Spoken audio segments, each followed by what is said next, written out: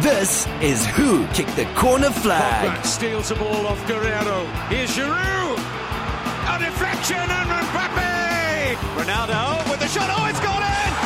Cristiano Ronaldo gets Portugal's second goal of the night. Here's Jurgensen to Eriksen. And Denmark take the lead. And here's your host, James Rose. Hello and welcome to our second World Cup off-season special. We are delighted to be joined once again by the man who now claims French citizenship, who's still bitter that Welbeck hardly played for England, and who's secretly becoming a Fulham fan? Intriguing. It's Boyce Richardson. How are you, bud? You know, I'm pretty great. England could have used one of those Welbeck off the old shin or shoulder or midsection, anywhere but his foot goals in the semifinals there, I think. We might talk about that later, who knows. Now, Gerard unfortunately cannot join us for today's episode as he's expecting his first child any day now. Very exciting. So we, of course, wish the Bustamentes our best wishes for their new arrival. But we are joined by a returning guest. He's the man who's still brimming with delight over the successful Man City campaign, who claimed Belgian allegiance in this World Cup thanks to Vincent Kompany, most likely, and who comes to us today from about 1,192 miles. Yep, I Googled it. We're delighted to welcome back Mr. Tim Crean. How are you, bud? I'm doing well, but I'm still drowning my sorrows here in Belgian beer and waffles. So. Oh, man. Too fitting, perhaps. Too fitting. But hey, you got a third place, so that's not perhaps bad. Consolation, who knows. So we're going to change things up a bit for this second episode. We're going to kick off talking about the final four teams of the World Cup, with their respective successes and failures. We'll then transition to a quick World Cup contest to round off the tournament before having a discussion on the upcoming Premier League season. Very exciting. It's only less than 4 weeks away now. So let's start off with the winners, France. First time since 1998 that they've taken home the big prize. Back then, winning it on home soil. Boyce, congratulations. I'll say it now. I'll get it over and done with. Congratulations on the sweepstakes win, picking them right off the bat. The money is yours. So, Boyce, question to you. Are they worthy winners? I think without question, France were the best team in this entire tournament. They demonstrated it throughout. I think there's definitely an argument for the early stages of the tournament that Deschamps had them in a very conservative formation and in a very conservative position. It was sort of frustrating to watch France be almost like a Jose Mourinho coached team in the World Cup for the group stages. And that, you know, it's weird that in one of the best World Cups in recent memory, it's going to go down as France versus Denmark being the only 0-0 draw of the entire tournament. But in the end, just, you know, a France team that decided that Alexandre Lacazette and Anthony Martial weren't even necessary steamrolled their way through the tournament. It was a situation, even when Croatia equalized early on in the match today, I don't think anybody really believed that they had a shot at winning. The France team, too powerful, too many incredible players, and it's weird to see a team that I root for be the bearers of good fortune.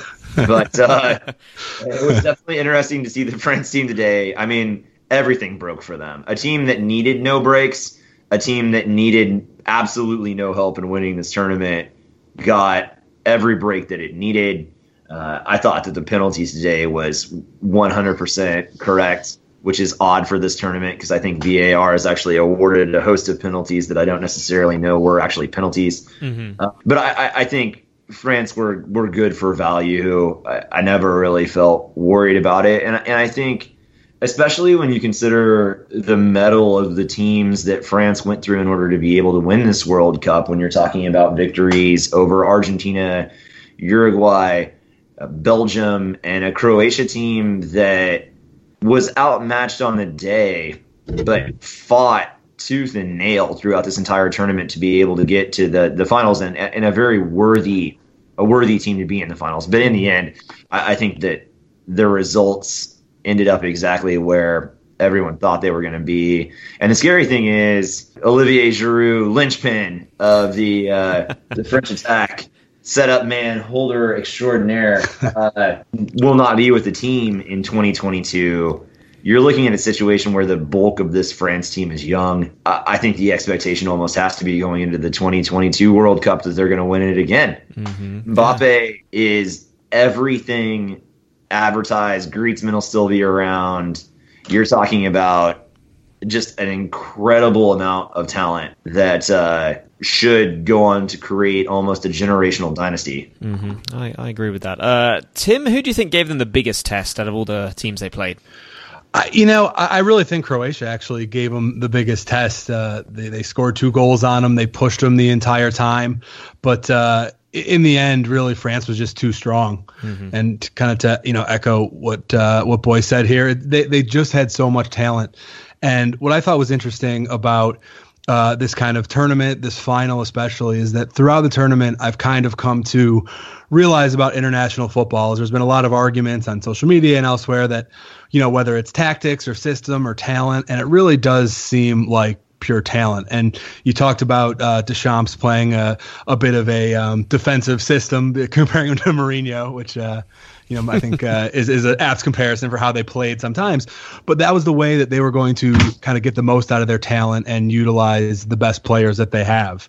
And you look at some of the other teams, and if you try to get cute and you try to kind of fit your system to the guys you have, or play how you think, have guys play the way you think that they should play for you, you're going to get in trouble. And if you think that Leroy Sané doesn't fit into your system and you leave him home, that's going to be a problem. And if you think that Aguero and Dybala can't play with Messi, 2 of the best players in the world, then that's going to be a problem. And we saw that. Mm-hmm. And the fact that France and Deschamps played Griezmann and Giroud and Mbappe together, and we're able to, play defensively with Kanté and Matuidi and get the defensive effort out of Pogba.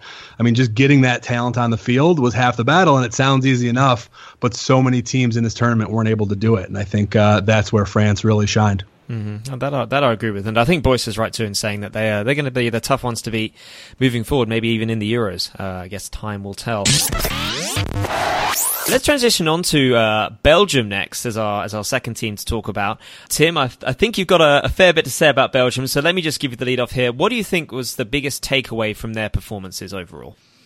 I think the biggest takeaway is kind of they are who we thought they were, to steal a phrase from Denny Green in the NFL here.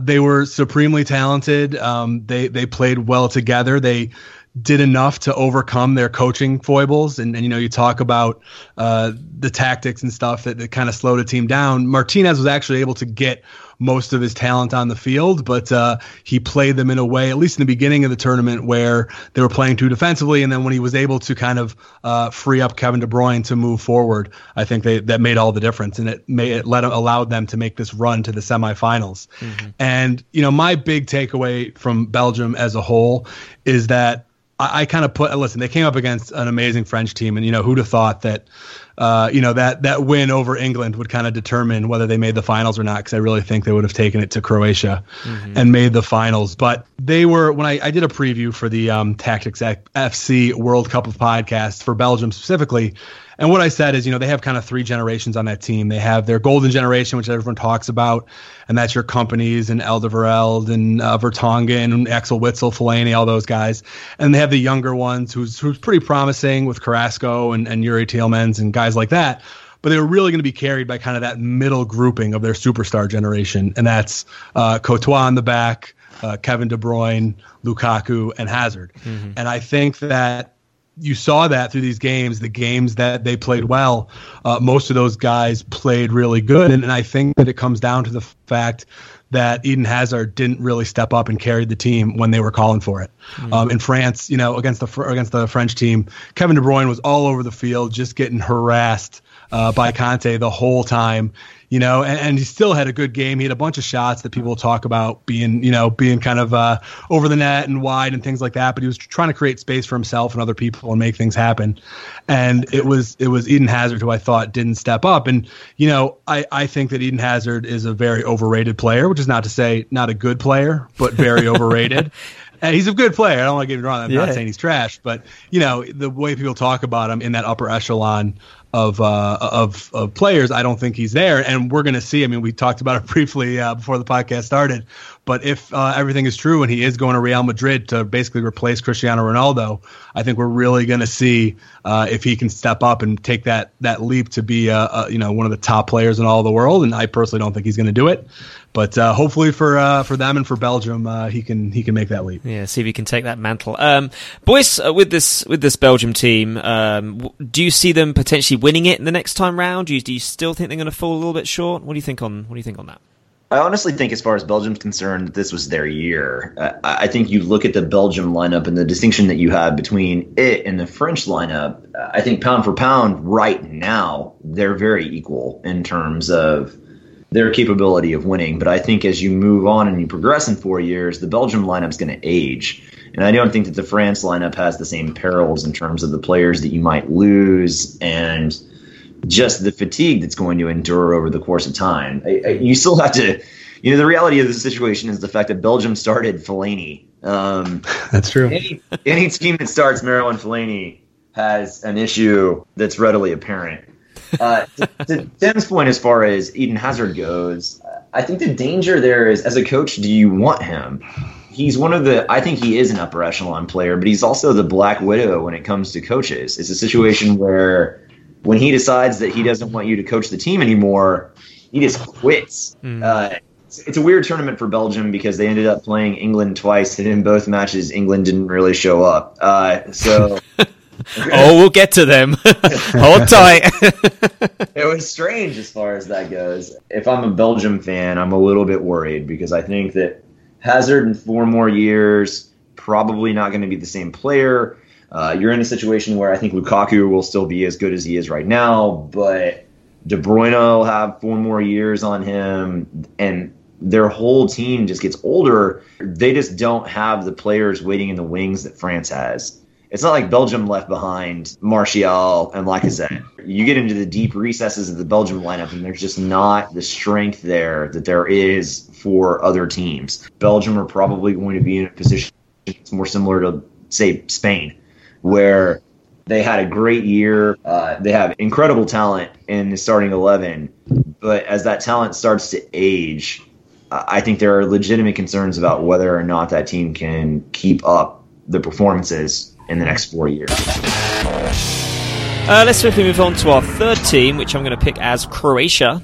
This, of course, for them was their first World Cup final appearance, and they were considered, of course, the strong underdogs, sadly falling away. Played an extra 90 minutes of football during the knockout stages, which is an equivalent to a whole game. Boys, where did they fall short overall? I mean, obviously coming this far, but not quite making it. What were their biggest downfalls, I guess? I think with Croatia, you have to look at it from the perspective of the bracket. With respect to shortfalls, I mean, they have one of the best midfields in the entire tournament, but that doesn't necessarily translate to either the back line or the front line.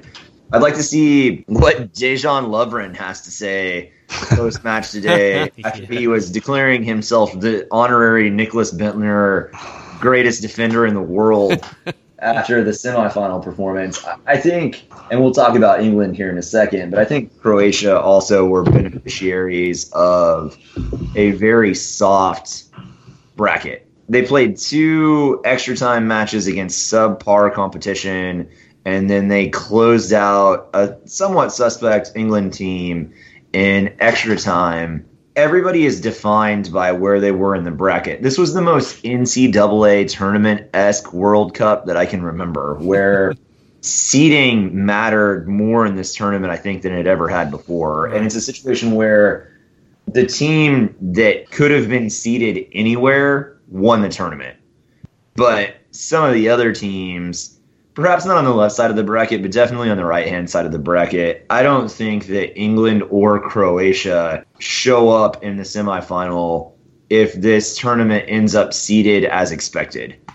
If certain teams don't underperform in the group stages, I don't think either of those teams gets near the semifinal, irrespective of the fact that Croatia has one of the best World Cup midfields that I can remember. But a player like Mandzukic it's serviceable. He's a good player. He's a good striker, but he's not a person that's going to win you a World Cup.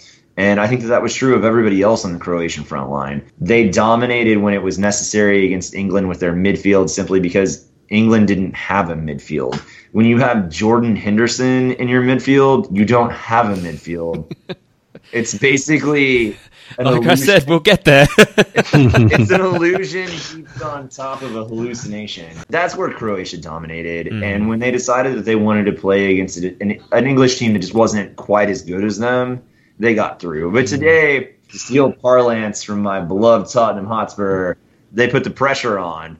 But they didn't actually do anything. The unfortunate thing for Croatia, the unfortunate reality of being a country of only 4 million people, is that when the generation passes and ages out of the team, you can't replace Luka Modric in Croatia. It might be another generation before Croatia ends up back in the similar circumstance, but you have to give them credit where credit's due for the fact that a country of 4 million people made a World Cup final, and there's an insane amount of pride in that, given the fact that as an American, I'd probably give a kidney in order to be able to end up in a World Cup final, even to get drubbed 4-2 by France. So, Let me get more than 4 million people, so we should be able to get something going here. You would think slightly more. Tim, give us your opinion on this Croatian team, and perhaps where they were, a pretty dominant team, where they did have some good strength in their squad. Yeah, I think you asked the boys the question, where did they fall down? I would say not at all. This team overachieved and really kind of made a run that's going to go down, I'm sure, in the history of their country, in the history of a World Cup, as one of the bigger underdogs to make it. I thought that I actually, when in my my podcast, I had a World Cup preview, and I actually picked Croatia to be kind of my dark horse and make it to the semifinals. Oh, and nice. The fact there you go. that, and the fact that some things fell the way they did, they were able to make it to the finals. And it was just a team that again got the best out of the talent they had. That midfield was so deep, they weren't even able to get a guy like Kovacic on the field, who's a Real Madrid player, a Man City target. He's a really talented guy, and that midfield was barely sniff the pitch for most of these games.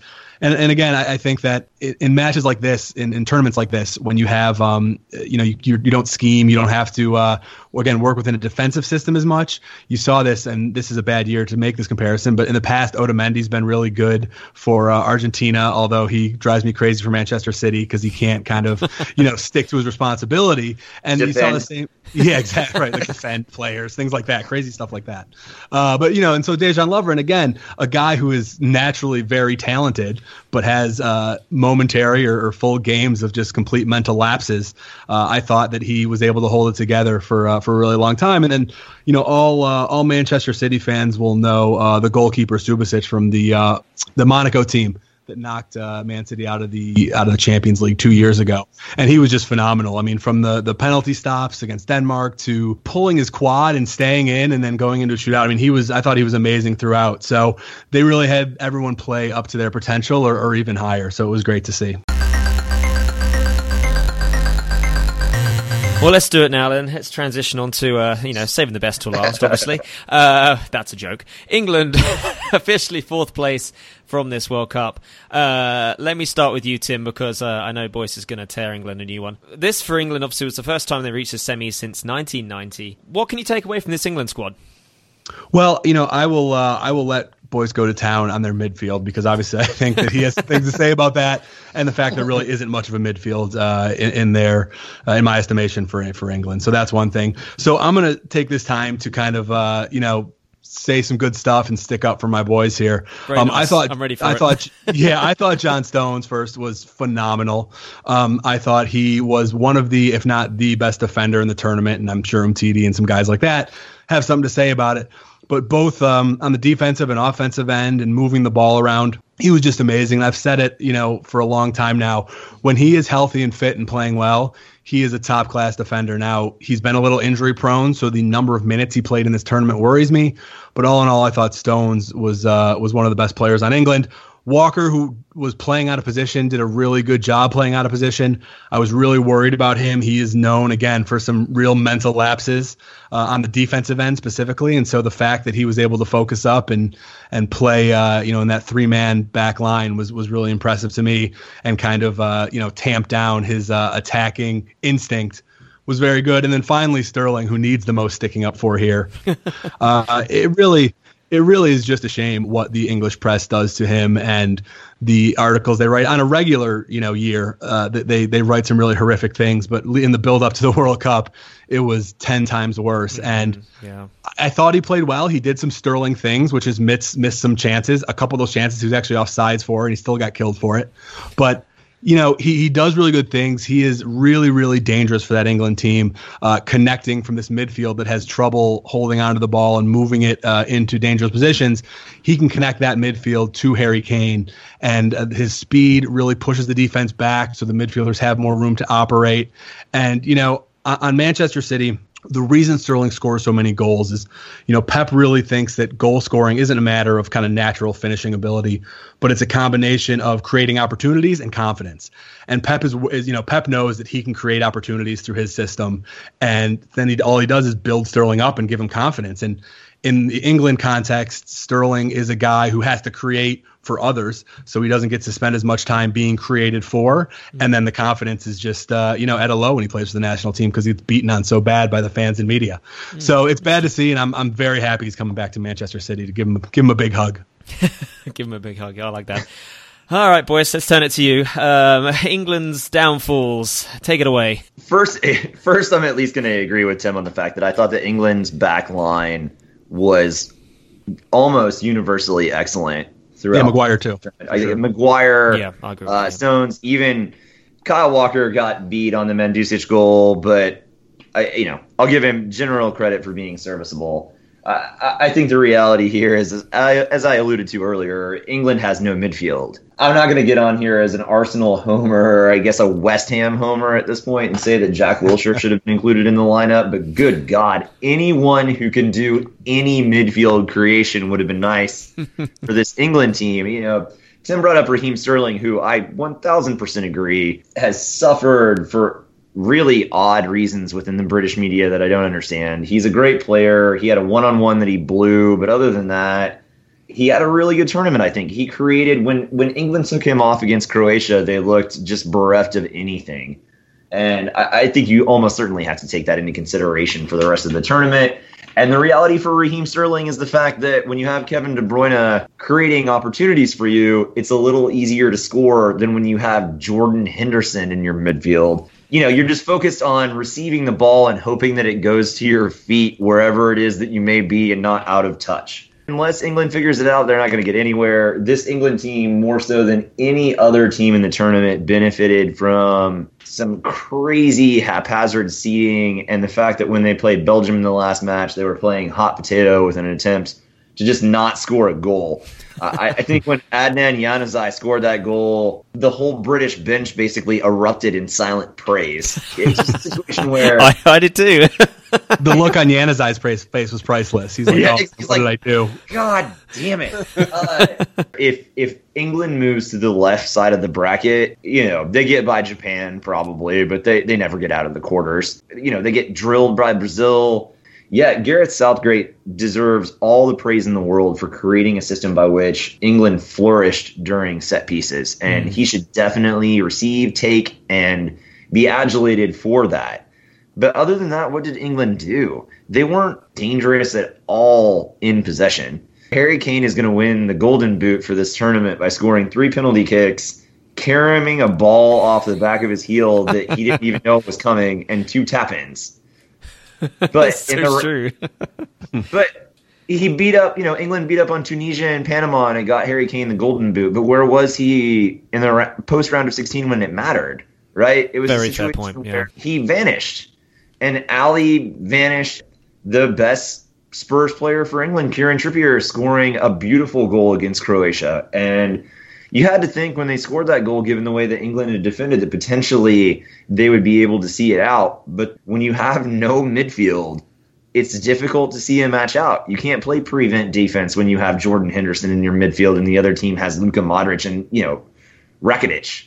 In the end, England got tired. I felt as though I was one of the first people to make the joke about it being very Spursy to give up a 1-0 lead in the semifinals and go out. But despite my overwhelming creativity in making the joke that absolutely every Arsenal fan made unilaterally at the same time, you watched the belief bleed out of them almost instantaneously when Croatia scored the equalizer. Well, sadly not quite coming home for England this time round, but who knows? We might get another easy bracket next time round in Qatar in the winter time. Who knows? We'll see.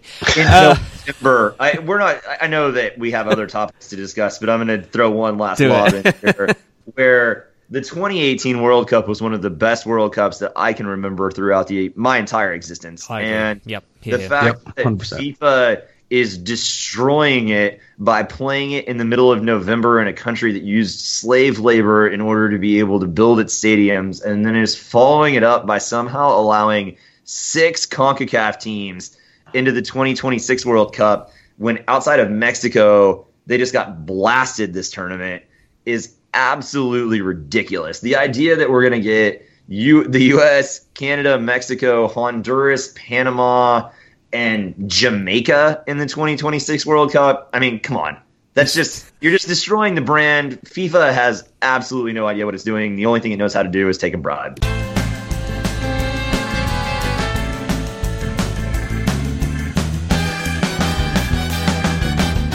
Right, let's move on swiftly to our next round.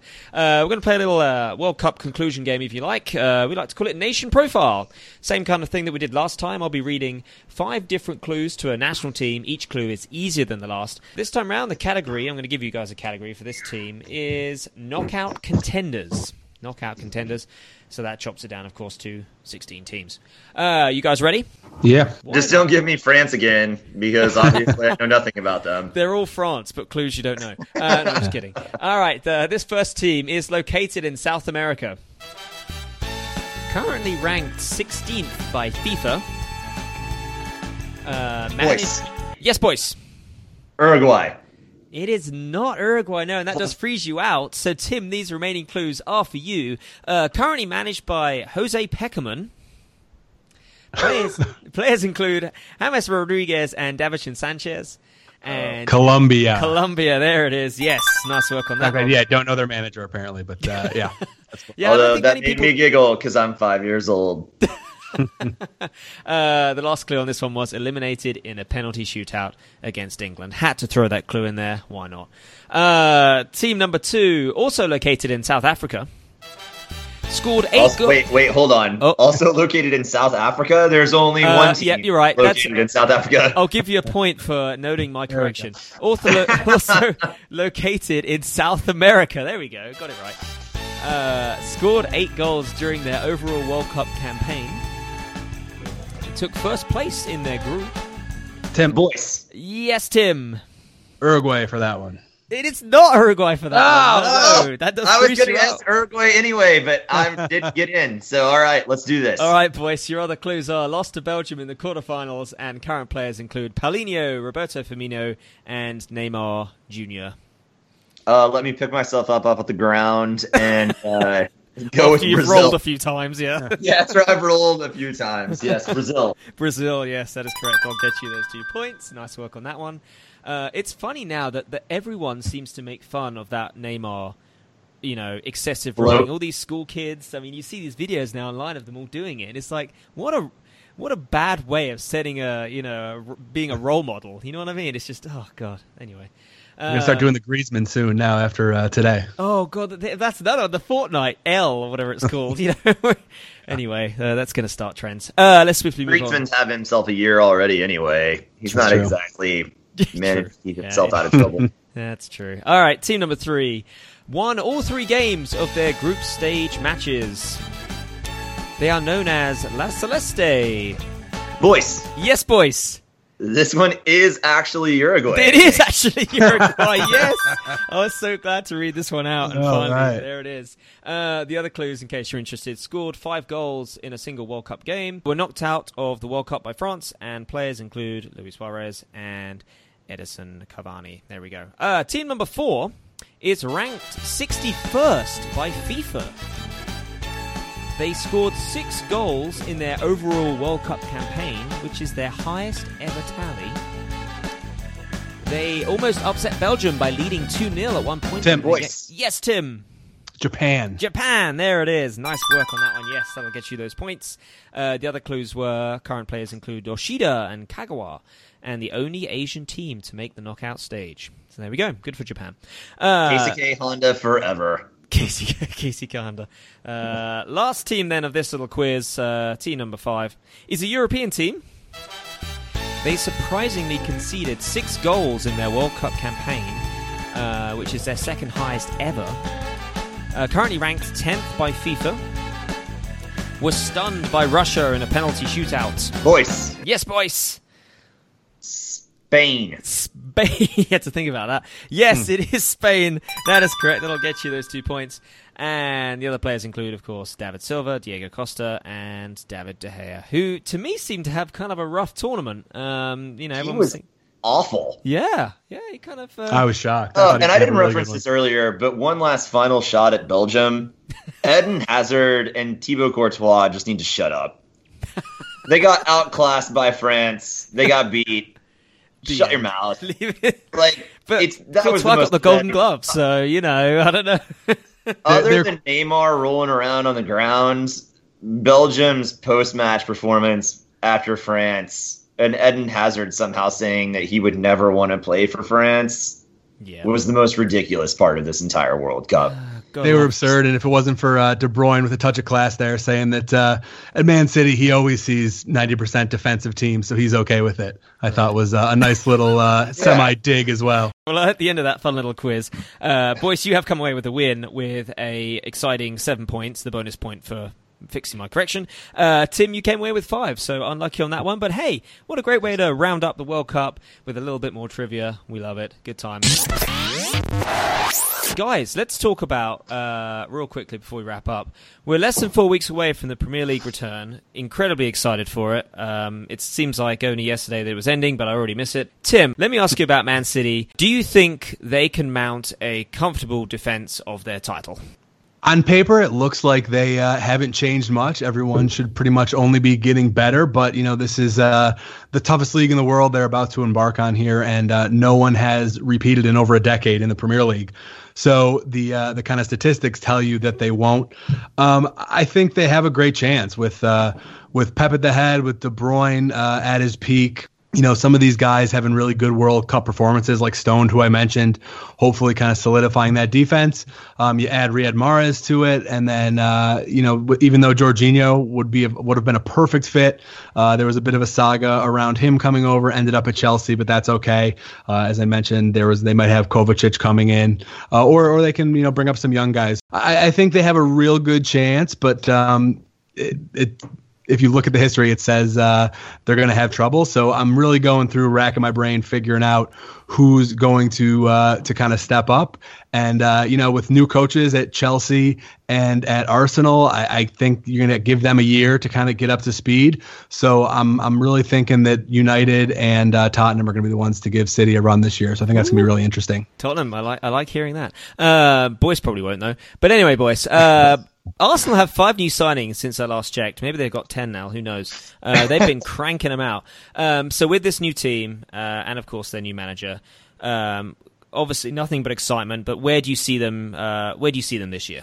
In all honesty, I think top 4 was the goal. It's the goal that Arsenal have had through their off-season procurement. If you look at a lot of the signings, 4 out of the 5, you look at players like Lichtsteiner, Socrates. Those kind of players are players that are built into a lineup from a positional standpoint to be able to shore it up and get them into a position where they can fight for 4th place. I mean, it's a situation where you look at a player like Lucas Torreira, who I think demonstrated quite ably his skill set during the World Cup for Uruguay. I think he's a key piece in a position that Arsenal have been sorely lacking maybe since the days of Vieira.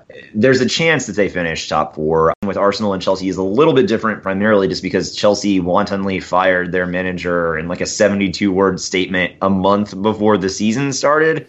And Emery has been entrenched at the Emirates and involved in the transfer dealings over the course of the summer. I think there's a little bit of a better ability for Arsenal to come ahead, I think, of Chelsea this year, especially given the fact that it looks like with Hazard's comments post-World Cup that he's probably leaving Chelsea. I will disagree with Tim to a certain extent. I actually think that Liverpool is the team that's probably best equipped in order to be able to combat City this year. Although City won the league by almost 20 points, if I remember correctly, last year. I don't think that the margin is going to be quite that big, but I certainly think it's probably still going to be double digits by the time the year's over with. I just think that there's too much talent on that team. There's too much depth.